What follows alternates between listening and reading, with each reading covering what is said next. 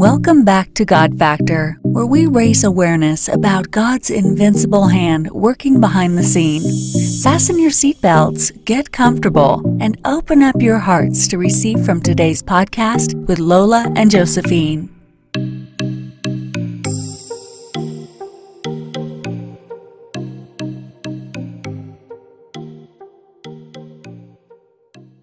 Hello everybody, and welcome back to another episode of God Factor. In today's episode, we will be looking at two more questions. So very quickly, the first question is, how do you separate knowing the person on the emotional from the spiritual level, and are they not the same? And the second question is, I just wanted to know if everyone has one person that has been ordained by God for them. So we're going to take the first question. Again, how do you separate knowing the person on the emotional from the spiritual level? And are they not the same? Thank you, Josephine. I'm just going to rephrase this question in another way. How do you know somebody on the solical level? Because emotion, your emotion is part of your soul. So your soul consists of your emotion, your will, and your mind. So I think the question is, how do you know somebody on the solical level? And during dating, it's not the time to know somebody on the solical level, but to know somebody on the spiritual level. But when you now move into courtship, which is a greater commitment than dating, that's when you get to know the person on the solical level. And this involves so many things like observing the person, asking the person several questions to get to know them more, interacting with the person. And this is actually what you do during the courtship level. Please stay tuned for a later series as we address how you get to know someone on the solical level in courtship. Okay, so the second question. I just wanted to know if everyone has one person that has been ordained by God for them. So I guess I'm going to give my view first. I personally think, and I don't want to speak for everybody, but in all honesty, most youths think this, but I personally think that there is not that one person that, God has ordained for you. I believe that we have multiple potentials that we can, marry. Okay, so we have those potentials, and I guess our job is to bring one of them. I'm laughing as I'm saying this because I know my mom completely disagrees with this. But anyway, our job is to bring that one person, out of the multiple potentials, bring them to God and be like, God, this is the person I've chosen. They fit all the criteria of a good husband. I've read in your word that this is what a good husband is supposed to be. So they fit all these criteria. So, why not? Okay, thank you, Josephine. Well said and well done. Anyway, so, if you're looking at marriage from that perspective, then you have brought marriage to the level of shopping. It's like shopping for bag. So I have so many bags right there and I can pick whatever I want. It's like shopping for clothing. I've got 10 clothing and I'm going to pick any one that I feel like picking and then bring it to God. Marriage is so sacred. It's so divine that we cannot afford to pick our marital partner that way. I belong to the school of thought that believes strongly that there's a particular woman or a particular man that God has chosen for someone.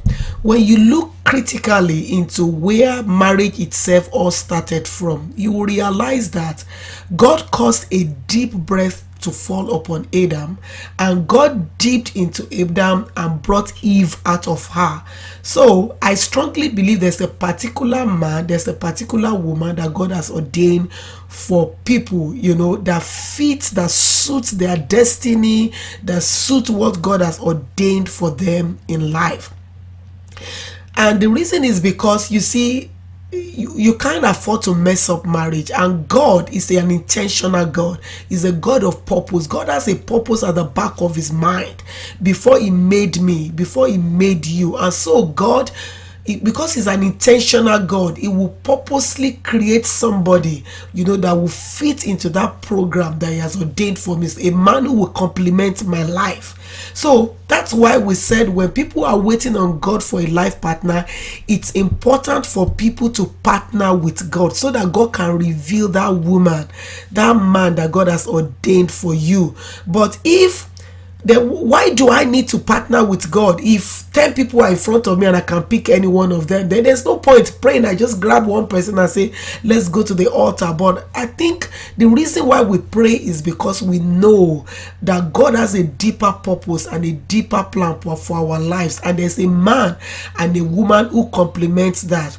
The other side of that also is the fact that I've had people say, okay, what if Mr. A misses the will of God for his life? Then the whole equation is disrupted. No, it's not disrupted.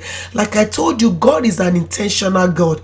If Mr. A is supposed to marry Miss B, and Mr. A said, no, I'm not going to marry Miss B, I want to go and marry Miss D, God has a way, because that man has disobeyed God. God has a way of recreating another person for Miss B that will suit the purpose and the plan of God for her life. So no equation is disrupted. God is an awesome God. God is a God who is, we can't box him into the corner with our rational thinking. There's a way that God can do it. If somebody misses the will of God for their life, God will recreate another person, because he is God, is not a man. So I'm just trying to understand here. So is your evidence about someone finding the person God has ordained for them or not, is your evidence going based off of the creation story, or from personal experience from counseling or working with people? Yeah, you see, my answer is based on the word of God. I always try to go back into where the entire thing started in the first place, which is back to Adam and Eve. God created Eve for Adam, but Eve was not taken from the DNA of an animal or from something. God dipped hand inside Adam and brought out Eve. And the reason is because God wanted somebody that would complement him. God wanted something that is already a part of him, and that's why he said, oh, this is now the bone of my bone and the flesh of my flesh. He said it, the bone of my bone, the flesh of my flesh, she shall be called woman. So you need the bone of your bone, the flesh of your flesh, to be able to complement you. And the scripture says, whosoever findeth a wife findeth a good thing and obtain favor from the Lord. You don't find something that is not scarce. You don't find something that is not lost. You don't find something if that thing does not have a particular purpose for you. Okay, you could as well say, whoever pick a wife picked a good thing and obtain favor from the Lord. But the Bible says, whosoever findeth. And what you are finding is not any lady, you're finding a wife. And who is a wife? A wife is somebody who complements you, somebody who helps you to fulfill your destiny, somebody who is a part of you from creation. That is the person you're trying to find. So to wrap things up and just to make things more clearer for us, does God choose your marital partner for you? God does not choose your marital partner for you, but God ordained someone as a marital partner for you. It's your duty to find that person. However, God will create, if you decide to partner with him, God will create an enabling environment for you, if you partner with God, to be able to locate that person which he has ordained for you. Listen, God, as human, God made us a free moral agent to decide. Even in the work of salvation, God gives you the right to decide whether you want him or not. So God is not going to decide for your marital partner for you if you say no to it. God will present, even when you go back to where it all started from. After God made Eve, God paraded Eve before Adam. It was Adam who made that declaration and said, this is now the bone of my bone and the flesh of my flesh. It shall be called woman. So in essence, it was Adam who picked, oh, you're different from giraffe, you're different from elephant, you're different from tortoise, you're different from snake.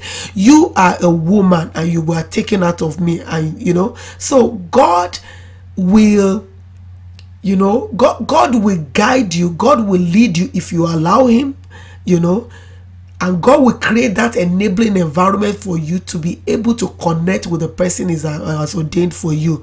But after all is said and done, the choice is yours to decide whether you want to go in line with the will of God or you want to walk away from the will of God. And we've seen so many people walk away from it because she's not tall enough, she's not dark enough, she's not beautiful enough, she's not round enough, and they just walk away from it, and later on they look back and know within themselves that they missed it somewhere. But my prayer for all our listener today is, we will partner with God to be able to pick the right partner for our lives.